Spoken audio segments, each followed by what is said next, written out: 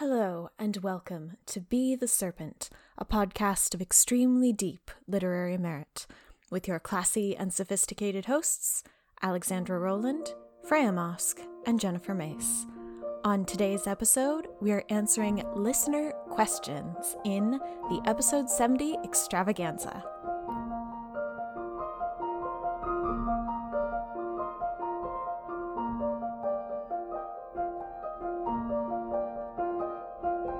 Hello and welcome to the Episode 70 Extravaganza, dear listeners.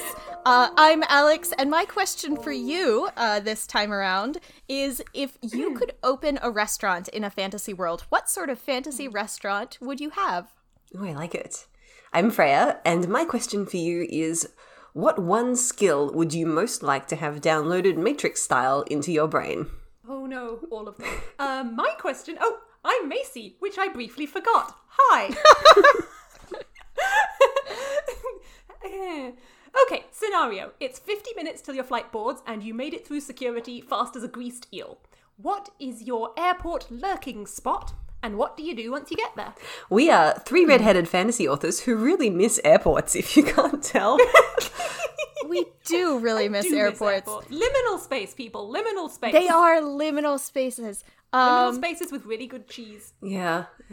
Yes, all of those things. God, I'm just having Let's get away from that. A transporting memory of the last time I was in the Qantas lounge at Heathrow. They have a gin and tonic menu. The worst airport I've ever been in is Newark.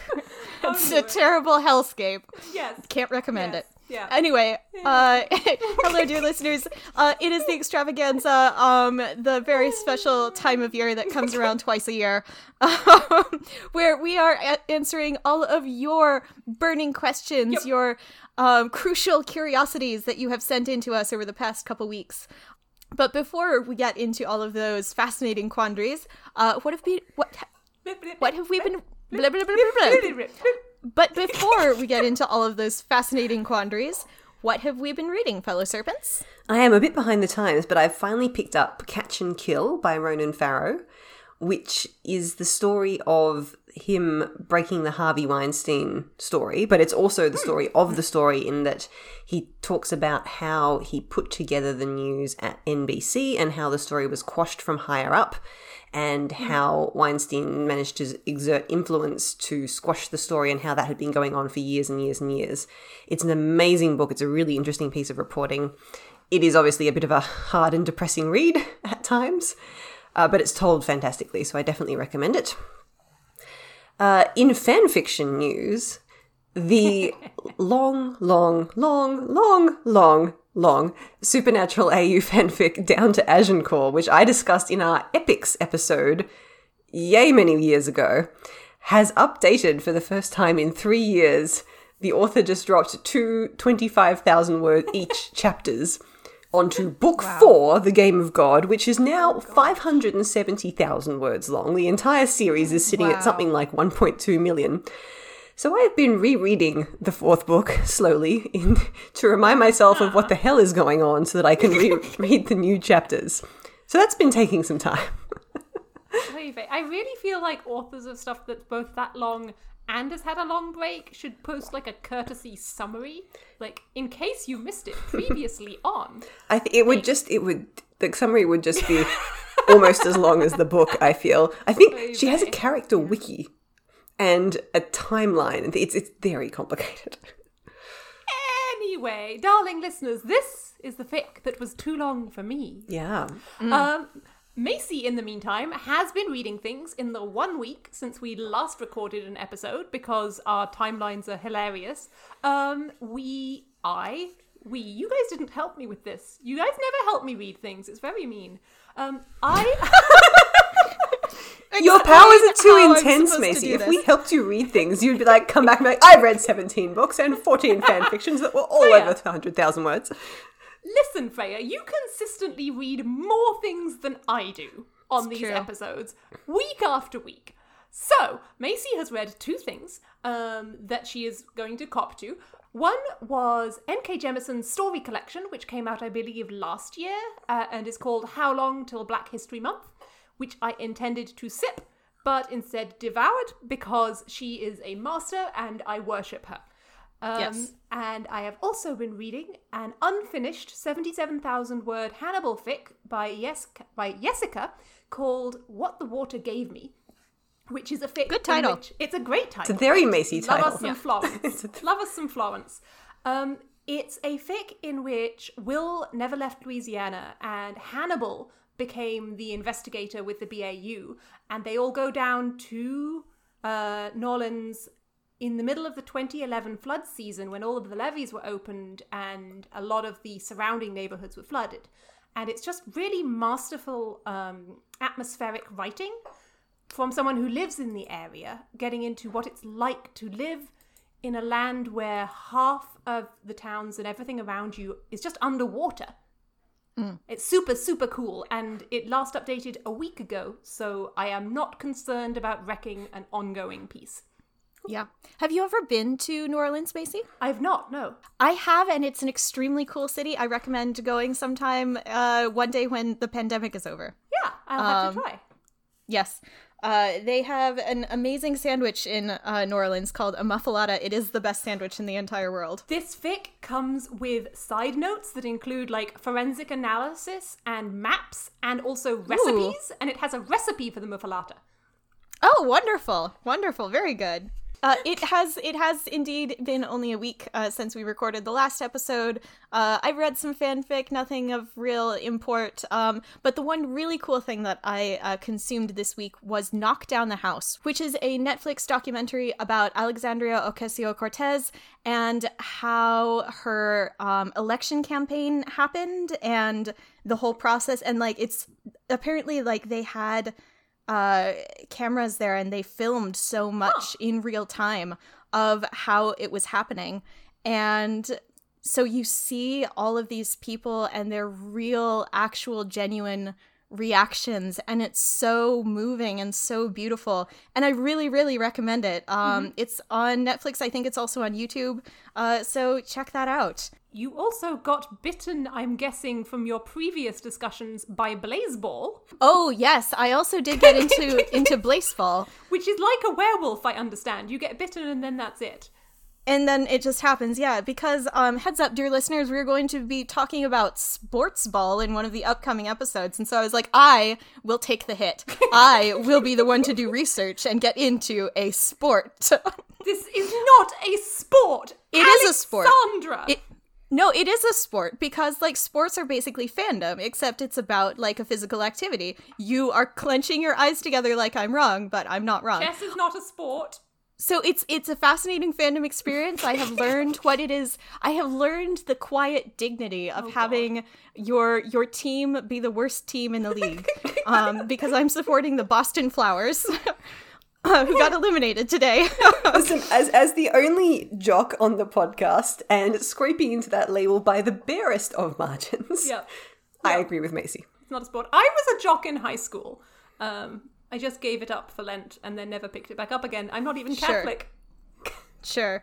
Dear listeners, I'm not going to even try to explain Blazeball to you right now because we have other things to talk about. Just Google Blazeball. Well, it's like baseball, but with an L in it. You should actually, we can link in the show notes Kat Manning's article about it. Kat has an explainer that I understand is wonderful. Very explicatory. See, I read the explainer and I still did not get it. So, okay, basically the elevator pitch for Blazeball is think of baseball, but Night Vale. Yep. Think of baseball and what? Night Vale. Baseball, but Night Vale. I think baseball hosted by Tim Burton. This may be coming from the fact that I know nothing about baseball and do not understand it as a sport and have no interest in learning about it as a sport, so it's fine. Baseball. It's one of the ones that has a stick and a ball, but only one ball, so it's not quite as masculine as it could be. Anyway, let's move on. Let's ask some questions of ourselves. All right, let's start off. So, Eddie on Twitter asked, how do you decide what topics to cover? Who decides and who picks tentpoles? Ringing silence. Chaos. Yeah, what we were trying to convey with that ringing silence was the inherent chaos nature of our decision-making process. Well, Okay, I think that's unfair because all of us are very type A. Freya is the most type Correct. A. I am the least type A. Macy is comfortably in the middle. And so, like, usually it happens that when we finish recording an episode, we sit down and I say, hey, is there any business that we need to do? I don't think so. We're covered. And then I try to hang up and Macy's like, well, actually, we need to come up with like 5 more episodes. And I'm like, oh, shit, you're right. Okay. So I think that the main way that this works is we kind of throw around either topics or pieces of media that we really, really like. So, for example, we're going to be doing a sports ball thingamy coming up because Freya fell in love with Haikyuu. Yes. And charged into the group chat and said, I have to do something to do with Haikyuu fanfiction. Can we do a sports ball episode? Yes! And then we have no idea what we're going to put in that slot, but we'll figure it out. Or we come around and we're like, oh, we really liked this novella by Kaya Shanti Wilson. And I'm like, what's it about, Freya? Freya's like, wizards and immortals. And then we're like, okay, we can do an Immortals episode. And then we kind of throw around tentpoles together. I think I probably do a little bit more of the tentpole finding. You do, because you have just a very good brain for, like, remembering things that you have read, and I do not. I think I just categorize a lot by instinct. But then a lot of the times what I will do is I'll be like, I think there are lots of Yuri on Ice crossovers. Freya, go find a Yuri on Ice crossover that you've read and liked. Which is unhelpful. Yeah, I think the thing is that Macy also reads a lot more fanfic.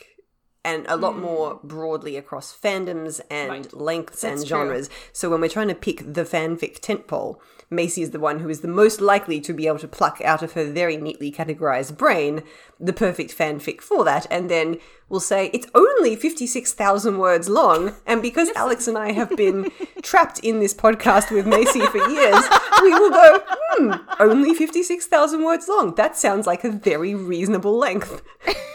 And then we'll read it. That's extremely true. In the last episode, in the Immortals episode, I gave you a 9,000 word fanfic. I know. We wondered if there was something wrong.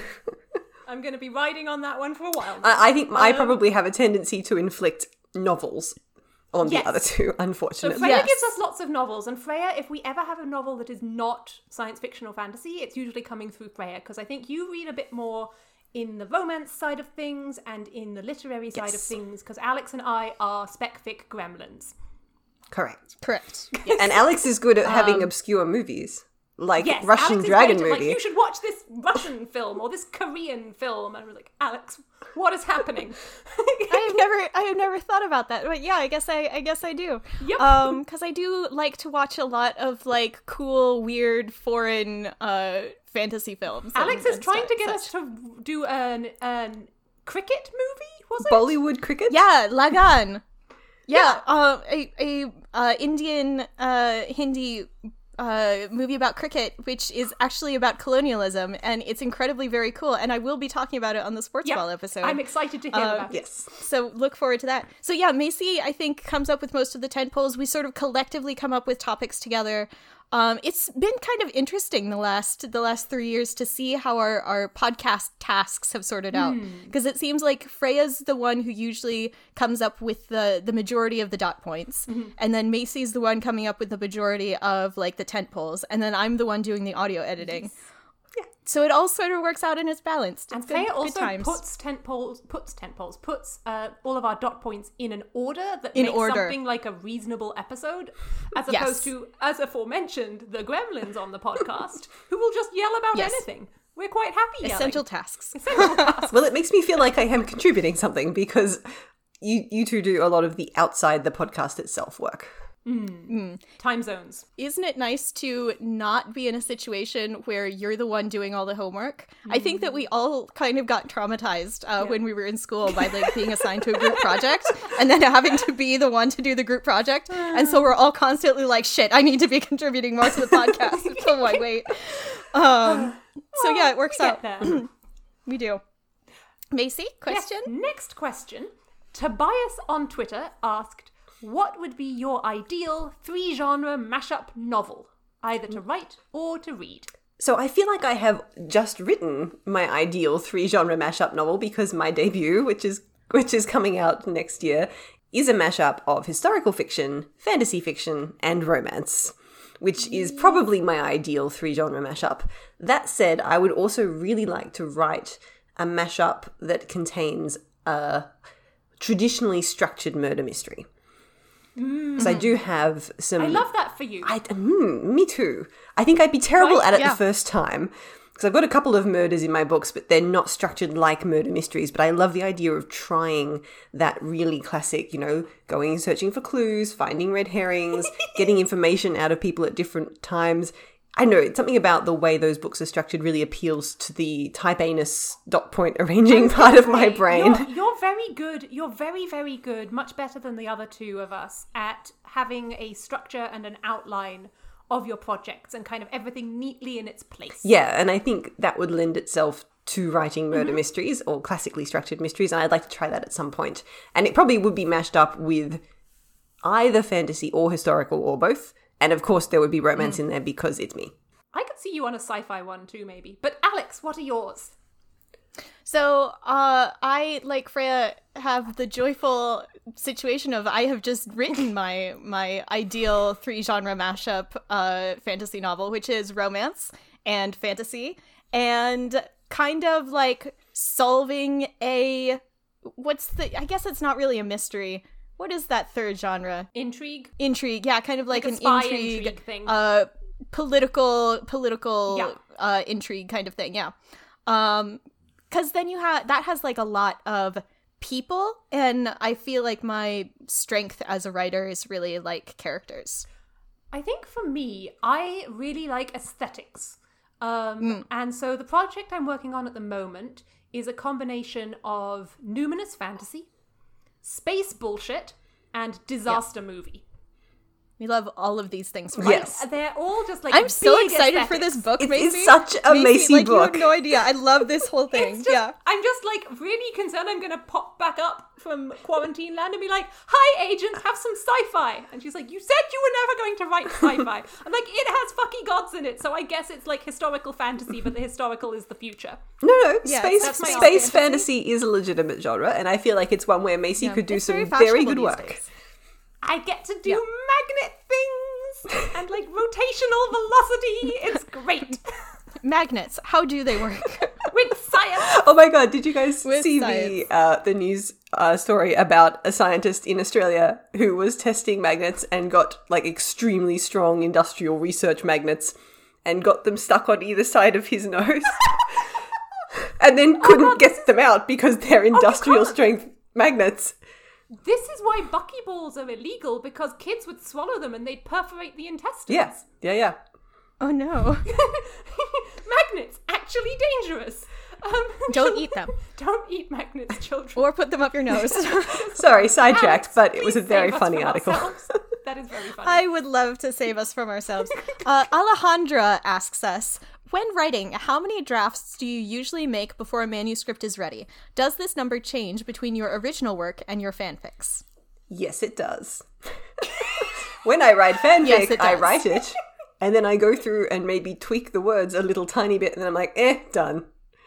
I have same for never me. really done a second full draft of a fanfic. I just tweak some little bits and then it goes up, because fanfic writing is the fun play space where I don't have to worry about things like revisions. Yeah. There are no editors who come and yell at you about the pacing. Right. And I feel like with fanfic, like, you're generally setting out to, like, do a thing. And, like, you kind of do the thing in one chunk. Whereas if you're writing a novel, like, it's sort of like with writing a short story. Like, you have an idea for a short story, and I have never written a short story in my life, so I don't actually, I'm talking out of my ass here. But you have an idea for a short story, and it's time in a chunk, and you just, like, do the chunk, and then it's done.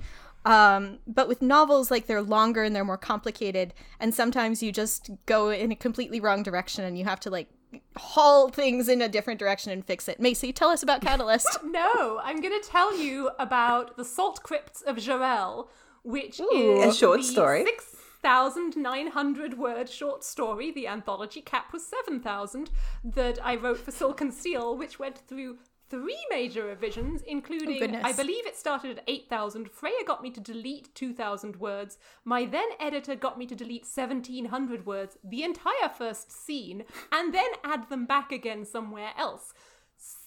So, Yeah. when you ask how many edits a short story goes through, and then there's the volcano story that I first wrote as a poem and then as a flash and now as a story.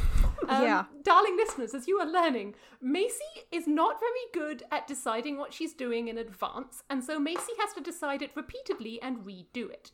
So we see whereas It's a valid process, though. yeah, So I'm having to think about 7 is about the answer to the question. I'm thinking about Because I'm a what disaster. draft number I'm on at the moment for A Marvelous Light, and I think it Freya, is Alex has a cat. Hello cat. Shoulder cat. Shoulder cat. have a cat. Important Shoulder- shoulder cat news. She's on the back of my chair. Anyway. And she's very cute. Sorry, Very cute Freya, monster. continue. Yes, important cat interlude. I'm trying to think about what what draft number I'm on for A Marvelous Light. I think I did 2 revisions of it with my agent before we went on sub. The first of those was probably the most significant. Nothing really got moved around in terms of enormous structural changes. I deleted a minor character. I deleted a scene. I pulled out about 10,000 words, but most of the bones of it stayed exactly the same. We then did a second, more refined revision where even less changed, but more words came out. And then I've since done a revision with my editor where, again, I deleted some words because I had to add in quite a bit. But we wanted the word count to stay around the same, which is a magic trick that you are always expected to play in the publishing arena. Yes. And it's horrible. Oh, yeah, well, we need to, cut it down, just streamline it a little bit. Oh, but you need to explain this, and add in this. But see, Freya, when I say 7 for Catalyst, I have written entirely from scratch things that would be completely unrecognizable to both of you 3 times and then done a 70% from scratch rewrite again. See, to me, that is that also means a magic about trick. It makes 400,000 words of writing Catalyst, at least, plus the interim editing bits. the idea makes me want to crawl out of my skin because I don't like revisions. But you're getting very good at revisions, whereas I will have My to murder boards. heavily revise and rewrite the Threesome Slytherins on Magical Australia novel that I wrote last year, which is a bit of a mess. And the very idea, I'm thinking about it, I'm like, it's going to be horrible. No, you just start again. You just pick up the characters and the stuff that you love and the scenes that you love in the back of your head, but you don't take any of the words, and it's fine. No, I love my Honestly words. painless. Yeah. I like. Oh, Freya. Oh, Freya. We'll get See, this is why I have it. to outline extensively in advance and then get the outline okayed by people so that I can just write it and then be Darling done. listeners, together we make one novelist. Yeah, for me, I think these days my process is kind of settling into, since I'm writing much faster these days, I tend to do a really messy first draft, and then show it to Macy and Freya, and they're like, they very politely don't tell me that it's terrible, because they're very kind and gentle souls, really. No, because we're from Commonwealth countries. And because they're from Commonwealth We countries, say things that's really how like, it is. this is a little confusing. So I do is- feel like this you have is quite potential to good. do better here. They say this is quite good, but they mean it in Commonwealth, and they know that I will understand it in American. It's fine. Perhaps We might accelerate things a little bit through the depression part. Perhaps. And so yeah, I these days I write like a really messy first draft, and then I revise really hard once. But every book is different. Some books take multiple drafts, and some are faster. All right, Shall we continue? let's continue. Yes. So, Emily Lomax of the Sorting Hat Chats, hi Emily, says, hey lovely humans, can you please expand on Macy's theories on Alex only ever writing variations on quantum time magic? Because that sounds fascinating. Yeah. So, to be clear, Alex does not only write variations on quantum time magic. Alex has a world where most of their novels take place. And that world has very many cool types of magic that are small magics. And we were having sushi one time, and Alex was like, I don't know if these make sense as part of the same version of physics as each other, but that's not what I'm really trying to do. And I was like, Right. we can do this. I was like, I'm looking for kind of like a grand unified theory of magic. Like, what's the thing that links all of these things together? And Macy was immediately like, oh, it's quantum. And I'm like, the fuck does that mean? Why do you always say weird words at me? It's time. All of your stuff is Yes. the superposition of time and state, and like matter state. And so any of your types of magic, there's the Black Witches, right? Where that's about like the state of death, which is very much to do with time as it relates to life cycles. Yeah, entropy.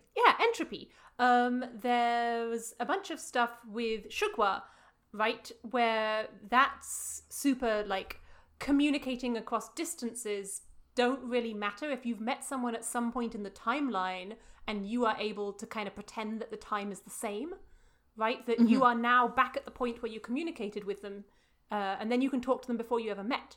So there's a lot of stuff that can kind of be compressed, like the dream stuff. Yeah. Because they were destined to meet. They've already met. Right. Or the metal magic, the touch tasting. You actually haven't read Kato book yet, have you? I have not, no. But we talked about that one. We did, because like that's also kind of related to time in that you touch some matter and you can kind of like sense where it used to be or what it used to be or something like that. Right, and its existence in the past. Existence in the past, right. So yeah, that was a very fun and weird and surreal lunch to be, because I'm like, what are you talking? That was also should I just spoil them for Shugwa? I think I don't want to spoil them for like the big fact about Shugwa, just in case I ever get to write that book. Yeah, it's a fun book, but yeah, future Alex, censor this part. Yeah, that part. Yep. Well, that's interesting because I want to know now what you guys think of the extra bits that I've added to A Marvelous Light, because there's a bit more stuff to do with the way magic interacts with time. Because the way I have constructed my magic system is that at the current level of understanding of magic in the period of history that we're playing with, in England, it is understood more or less in terms of classical mechanics. And any time magic nudges up against time and basically relativity, things get mushy. And Edwin, who is a very scientifically minded person, is very annoyed about the mushy edges of magic because he wants to understand them, but he is operating on a model of magic that can't quite explain them. And so there's this mixture of scientific magic and the mushy bits that we don't quite understand. And to what extent do we still have a sense of wonder about those, or do they just piss us off, which is what Edwin's approach is. And you throw into the mix somebody who has a non-magical extraordinary power of seeing the future. And to what extent is that possible? And I did a couple of little things in there to do with the uncertainty principle, which are probably quite clear when you're reading the book. But to the character who wants everything to be classical mechanics, it's very frustrating.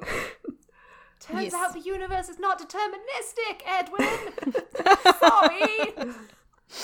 Sorry, Edwin. Sorry, Edwin. And I remember us having a fun chat about ley lines as well, Freya. Yes, and so one of the big themes in the book is that the way you think about magic determines how you can practice it. And if you are working off a different model, or if you're prepared to go and examine your own assumptions and develop a completely different model, you might be able to do some different things. And that's something that I'm going to keep drawing out in book 2 and especially in book 3. Yeah. The TLDR of this is that Macy is the shadow behind the throne and is solely responsible for coming up with all of like the weird... Remember that conversation we had that one time about time magic or quantum or ley lines? I just really like physics and I don't get to play with it very much. So doing this space stuff is super fun. But like a lot of, if you ever ask me any of my magic systems, I can usually tell you like the flavor of the physical underpinning. Of course, it's not actually science because then we would have magic. But I think that it's fun to play with kind of theories of reality. Yeah, and I think it's fun to play with like realizing that in your fantasy world, their understanding of magic right now may not be the actual truth. Like they could have like more to understand and explore, because like that's how science be. Like if you think that we understand all of science right now, that's ridiculous. Of course we don't. We don't even really know how gravity works. We know how gravity works. We just can't prove that we know it right. Correct. Which probably means that we don't precisely know it, frankly. But we should take us away from all this the science. Next question. Eunice on Twitter asks, what's the top things you've learned about yourself from doing a podcast? And what one big tip would you give your younger selves if you could go back in time to when you were just about to start recording for the first time? Turn on your videos. Yes, Turn that on your made it videos. so much easier. That made a huge difference for us. I think we started doing that around like, I want to say like episode 7 or Yeah, it was so. really early. Because I know that we didn't have it for the economics episode. And I think the economics episode was the first one where it didn't quite go the way we wanted it to, and I think that it would have gone a little better if we had been able to have that visual communication. Right. So we could see like, oh, someone wants to talk now, or just body language and facial expressions has made such a huge difference for us. What have you learned about yourself? Yeah, what did you learn about yourself, Alex? What have I learned about myself? In podcasting. In podcasting, right. I have learned, I think we mentioned this a little bit earlier on about like being traumatized by group projects when we were in school. And so it really has kind of been like a really lovely revelation that like, oh, this is what a long-term collaborative project can be like when other people are invested. And this can be like really fun and cool. When everybody is like contributing and doing their part and is wanting to make something neat that they're passionate about. And I think I'm going to bounce off that, right? This is about equity is not equality, right? We do not all do the exact same things for this podcast. And the podcast would be worse if we did. Yes. I think that's huge. Yeah. Right. And like that was kind of hard to learn too, because like, oh no, I'm not doing enough of the dot points, or oh no, I feel bad because I'm not coming up with enough of the tent poles. And like, once I sit back and like breathe, it's like, hey, it's okay. I don't have to do those things. I'm contributing in other ways. And like, editing the episodes is super important. Yeah. Yes, it is. Yeah. And like, the dot points are super important, and the tent poles are super important. And so also, like, it's really nice to have at least one of us on this podcast who's actually been trained in analyzing stories. oh, well, thank you. Like me and Freya. I guess I sitting did over get here, an like, English degree. I'm spending too much time doing science college. I don't know how books work. I just read them. Yeah. Well, but like if you read enough books and like you talk about books for long enough, that's kind of what an English degree We is, have right? really like good instincts, but we don't have the language and we don't have the framework. Okay. So you bring that to the podcast. thanks. And I hadn't really thought Well, about by doing the podcast for this long, we developed, as any long-running project will, our own frameworks and our own language, which is why we can sit here and be like, oh, like robot porn, and everyone's like, oh, yes.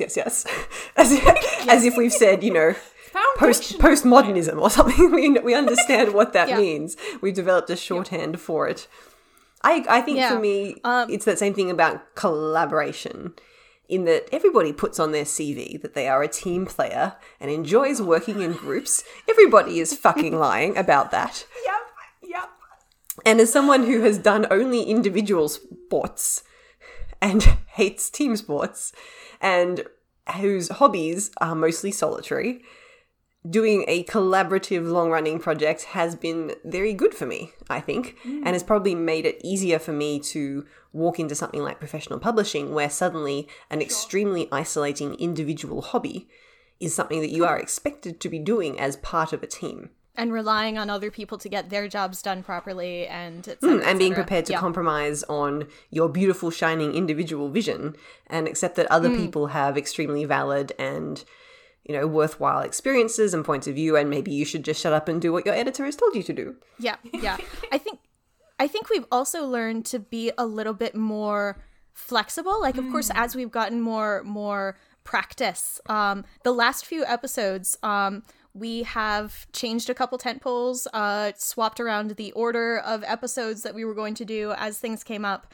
And just like since we're more practiced, I think that's less disruptive to us now than it would have been a couple years ago. So, yeah. Right, cool. Unlike 2 of the last episodes recently, we swapped a tentpole with less than 5 days' notice. Yes. Or like we've looked forward and said like, oh, actually, like we have an episode coming up like 3 episodes from now, and I just thought of this tentpole, which would be so much better. Do we want to swap that in? So just like, I think that's like more flexible and it's cool. Next question, Lizbeth asked, do you have any thoughts on the shifts in AU trends in fanfic? I've noticed the emergence of new AU tropes like YouTuber AU or social media AU, etc. Any old AU trends that you are sad to see fall out of favor? I miss the ridiculous fusions with really old fandoms. I miss Sentinel AUs.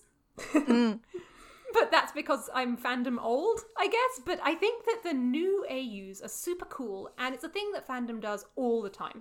Fandom loves coming up with AUs. Fandom has lots of waves and trends because, I mean, everyone engaging in publishing, apart from maybe some of the more stuffy litfic professors, is in a conversation, right?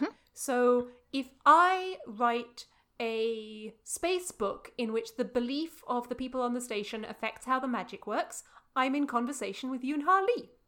And I know that, and Yoon would know that if he read the book. And in fanfic, I think that is accelerated because you don't have the publishing timelines. So you have this really cool, engaged conversation where someone can say, you know, it would be really awesome if we had an Instagram influencer AU of Wei Wuxian.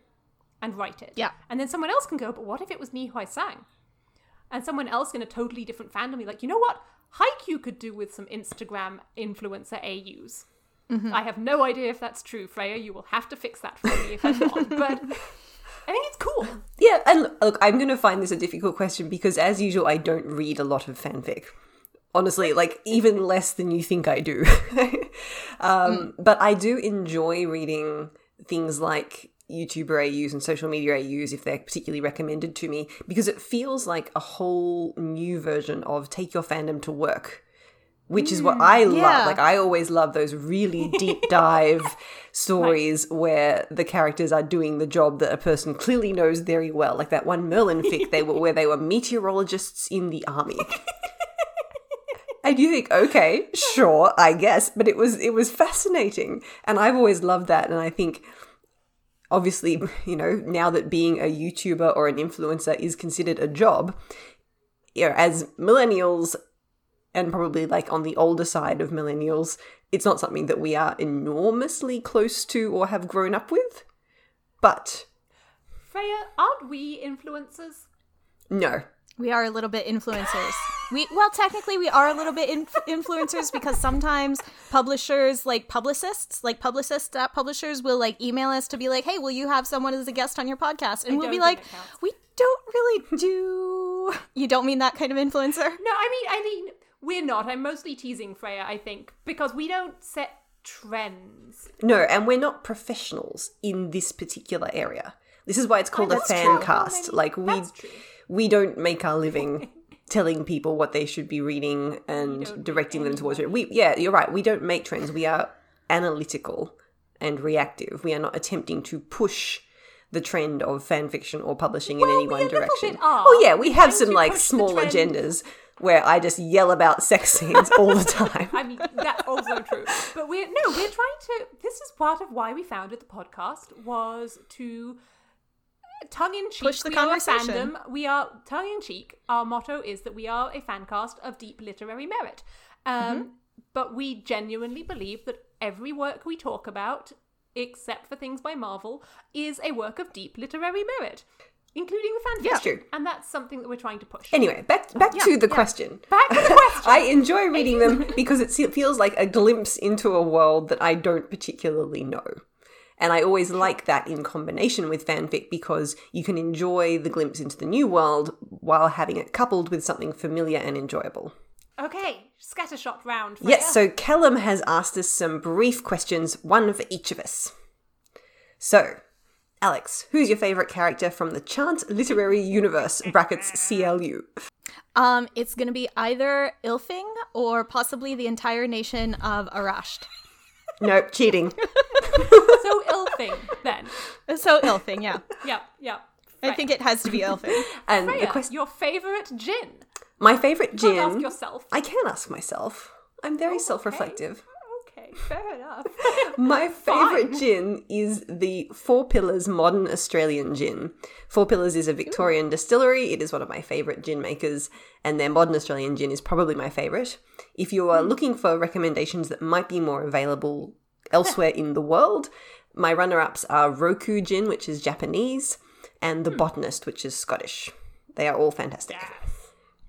Macy, Very nice. what is the best platform to publish fanfic? God, I mean AO3, but if I was being a troll, I'd say LiveJournal. Ah, LiveJournal. Okay, there's just... do you remember the days of Fiction Press? Yes. And like Fiction Alley, and there were so many places that when you type fic into your browser bar, it would have like 3 options to autocomplete to, and you like... I remember the days when fanfic was hosted on GeoCities. Ay vey. The feuds between the authors as to which sites they would let you have their fic on. Ugh. Anyway, Yeah. AO3 is so much better than everything else. It has a download button. Yes. Just put it on AO3. Macy, please talk about how AO3 won a Hugo for its search function. AO3 won a Hugo for its existence. And everything about it, which is excellent. And so, yes, you should host and publish your fanfic on Hugo award-winning Archive of Our Own. Yes. And also give them money so they can keep buying servers. Otherwise, all the fic will go away because the internet is not, in fact, free.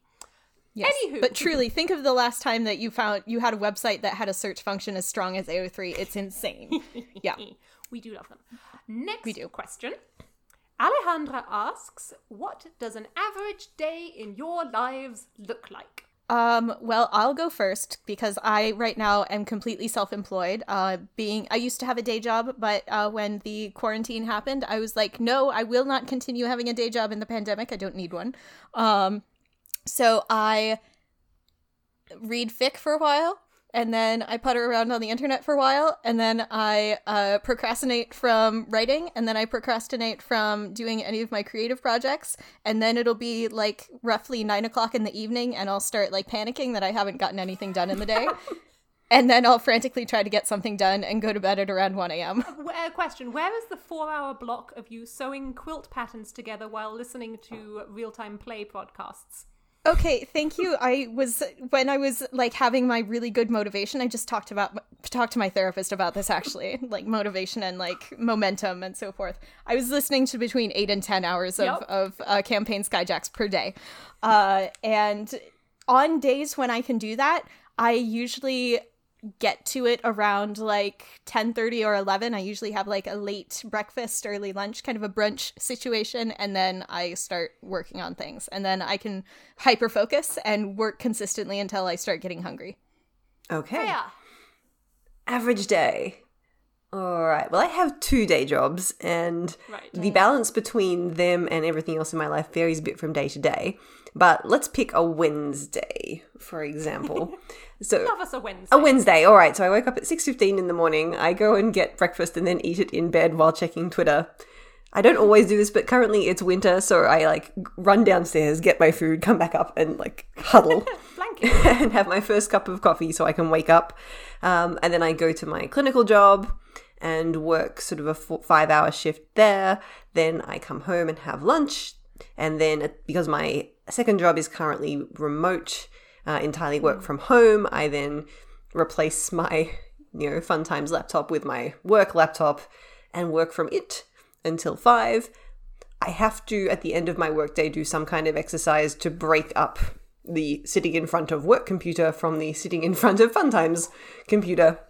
So I usually do a YouTube yoga video or like an ab workout or something like that just to break things up. I heard Freya's ripped. Freya has an 8-pack. Freya discovered Chloe Ting's ab workouts and they are evil. But they're very good at making your brain turn off because all you're doing is thinking how much your abs hurt. And that's what I'm really looking for, is something to turn my brain off from the workday. Right. And then I usually write for a little bit before making dinner. Depending on how much writing I need to get done or feel like getting done, I'll usually write for a little bit more after dinner. And then I usually read for a couple of hours before bed. Whereas I will have my alarm go off at 7. I will hit snooze 2 or 3 times, and then it'll be 7:30. I will panic, roll out of bed, jump into the shower, try to wash like 3 feet of hair in like 5 minutes, because I have an 8 a.m. stand-up every morning with New York. They, the lucky bastards, experience at 11 a.m., which is unfair. I get dressed in work clothes because I change clothes between my work day and my at-home day because that's all in the same house. And otherwise I can't tell what time is. Yes. And I then spend 8 hours doing day job things, usually like yelling at clouds. Is literally my job. Yeah. Right now. Yelling at the cloud. Yes. Well, yelling at internet clouds. Yeah. Yeah. Yelling at Kubernetes, and then yelling at people who think Kubernetes is actually a thing, and is the future of cloud computing. Sure. I mean, I guess I'm very. This is sorry a different for all of podcast. us. This is a different podcast. Tune in on O'Reilly. No, sometimes they pay me to yell about this in public, and then I have to be nicer, and that's rude. We're very proud of you for being paid by O'Reilly sometimes. Sometimes they pay me money to draw me pictures of giant birds.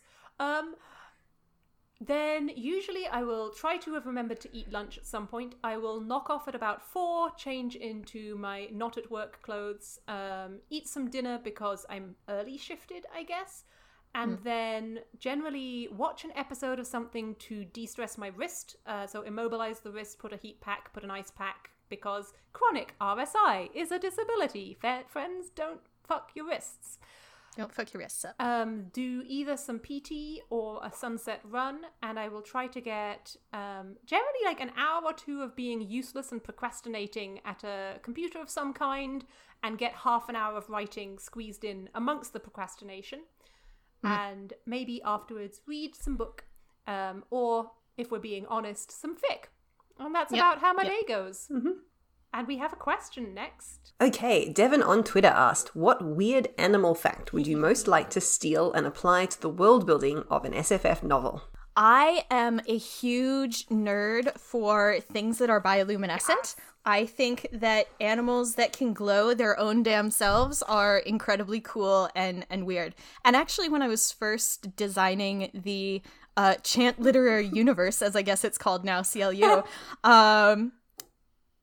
like I sat down and I was like, okay, the 2 big things that I want for this world is that I want tons of bioluminescent shit, and I think I want to do a lot with like megaflora and megafauna.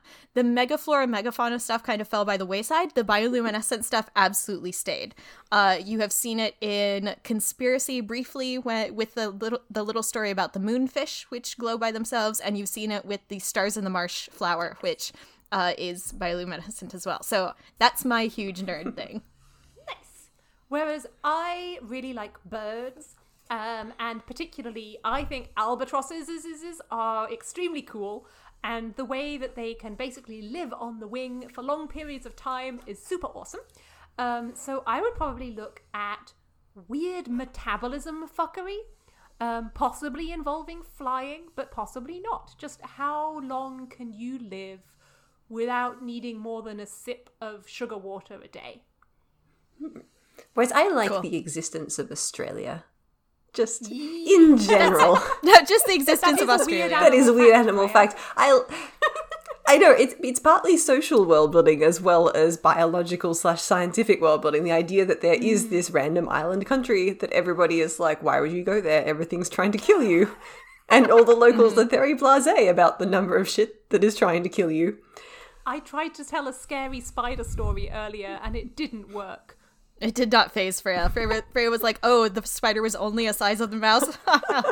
You naive little child, Macy. But on that topic, I like venomous / poisonous things.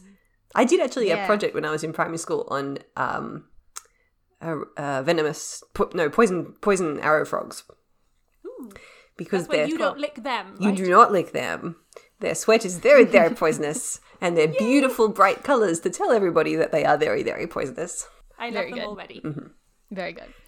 All right, so this is towards the end of the episode, dear listeners. We have a fun game for you that was submitted by one of our listeners. It was DM me your Weltanschauung on Tumblr. Thank you, Macy. I do not speak German. It was someone on Tumblr who asked, question for the extravaganza. Can you please do the thing where you pull two characters out of a hat, except this time describe the podcast that they would host together?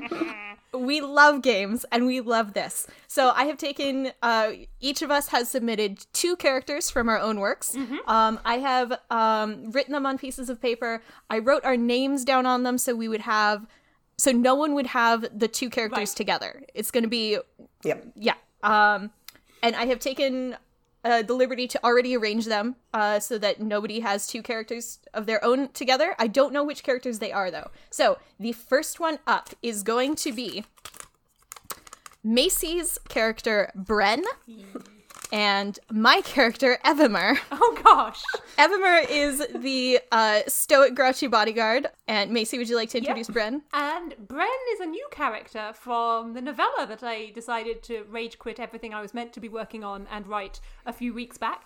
And she is a salt-of-the-earth space mechanic type who swears a lot and accidentally has a god fall in love with her. Okay. So they've got, like... What do you do when someone extremely powerful falls for you in common, I guess? They do have they're that. both got pretty strong sense of right and what is right. I feel like they both like making things. Ooh, maybe it would be a video. Maybe it would be like a DIY video podcast where people submit like random things that they have to try and make out of random shit in their house. I think that would be really cool. I haven't yet given Evimer really any hobbies because, like, his work is his hobby, and he's a very practical sort of person. Like he got that appreciates kind of physical interaction with his surroundings that Bren does. He's good at carpentry. He probably would be good at carpentry. He would be good with his hands. He would be. He appreciates people who are competent and who know how to do stuff. So I can see him really having a deep respect for Bren, knowing so much about like engineering and. Oh, you know what would actually be super fun? Would be the two of them critiquing other people's DIY projects. Oh, that's good. Evermere trying to be respectful and like generous but like fair, and Bren just snarking. Love that.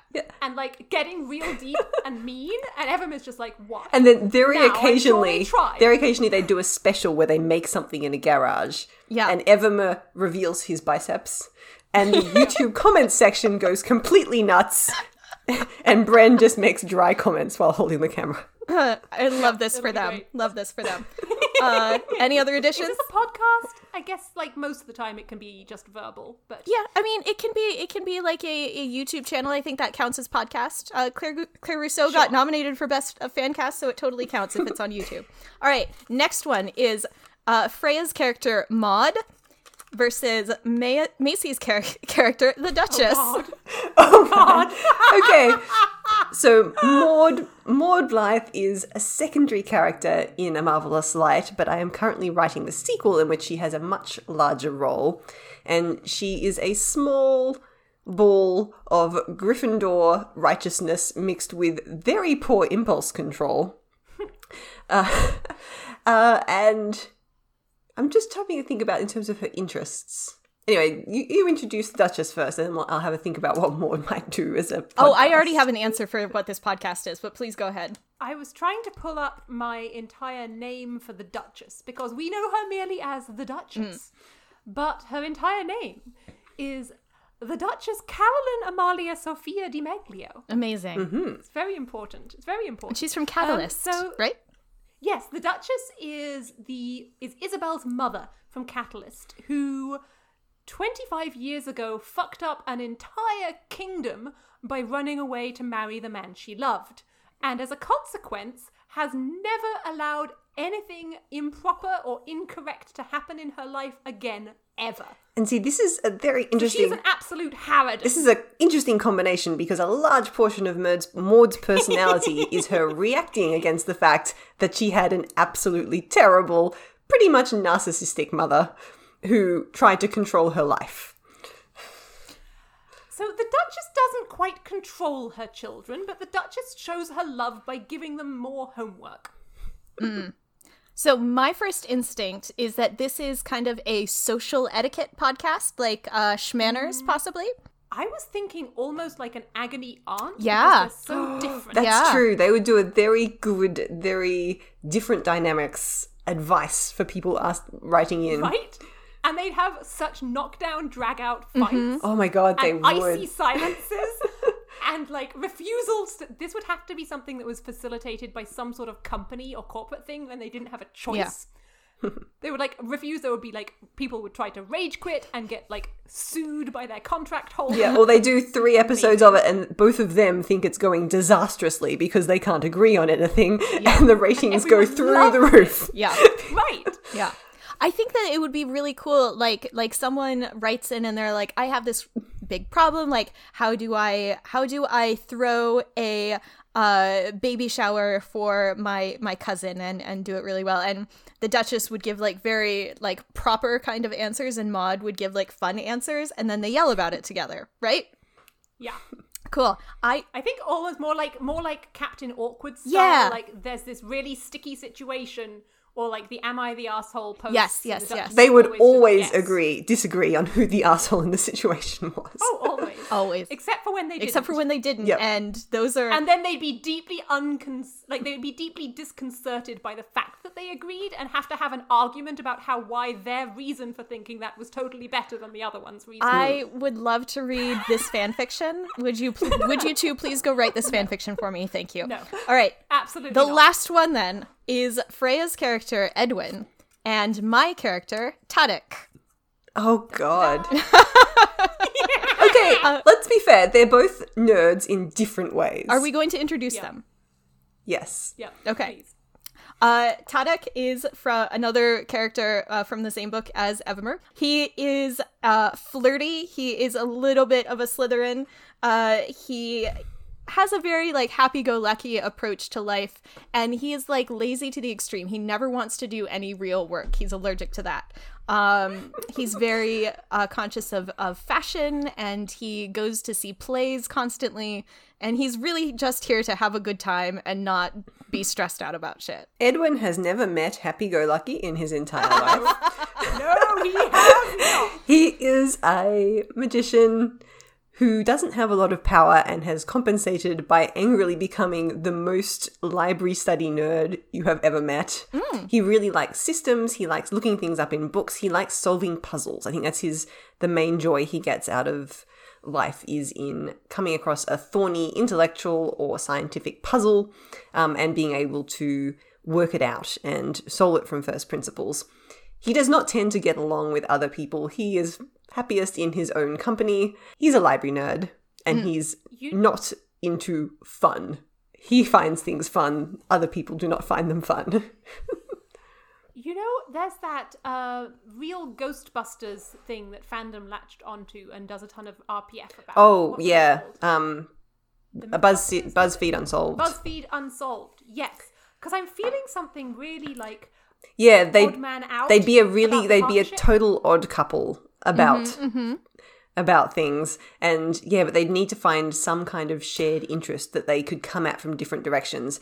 And it would have to be fun enough that Tadek would not leave Edwin to do all the work in the group project. Yes. Yes. That is the danger Otherwise, here. it would just be Edwin getting annoyed. I feel like the way that you fix that is you make it have to involve dealing with people who Tadek would be great at, but also would flirt Tadek and thus have fun. Tadek would absolutely run the social media account and be fantastic about it. I think that this is one of those podcasts where, because Tadek's great strength is that he can talk to anybody and he can like at least feign interest in anything. He's like hugely socially conscious. What? True mysteries. That's sort of what I was thinking of, except it like maybe more science based, like scientific mysteries or like here's things that have been unsolved or like scientific puzzles. And like, so the podcast is Edwin like explaining science things to Tadek and Tadek like flirting with him the whole time and like bringing that sort of like fun levity and being kind of the audience stand-in. They would be a really good like Mythbusters. Yeah. where you've got someone doing a lot of sort of research, background science, setting something up, and then somebody being very exuberant and funny about the thing. Yeah. So I think that they could make it work, or really Tadek's incredible social skills would make it work.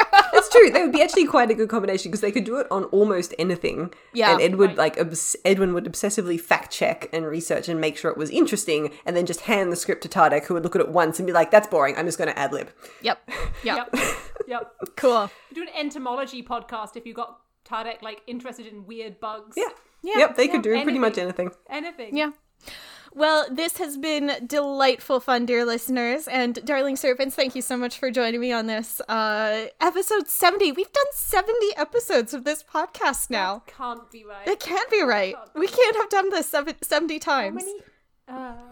Man. No, I'm pretty sure at least half of those are just a fever dream that I had once. Yeah. Anyway, darling listeners, we asked you some questions at the top of the episode. You should tell us the answers. You really should. Because we miss humans. We do. Please come talk. And you guys are humans, I've heard. Theoretically, you guys are humans, probably. Probably. We're not. We're just snakes. We're just snakes. We're just here for a good time. Just snakes. Anyway, good night, darling listeners. Thank you so much.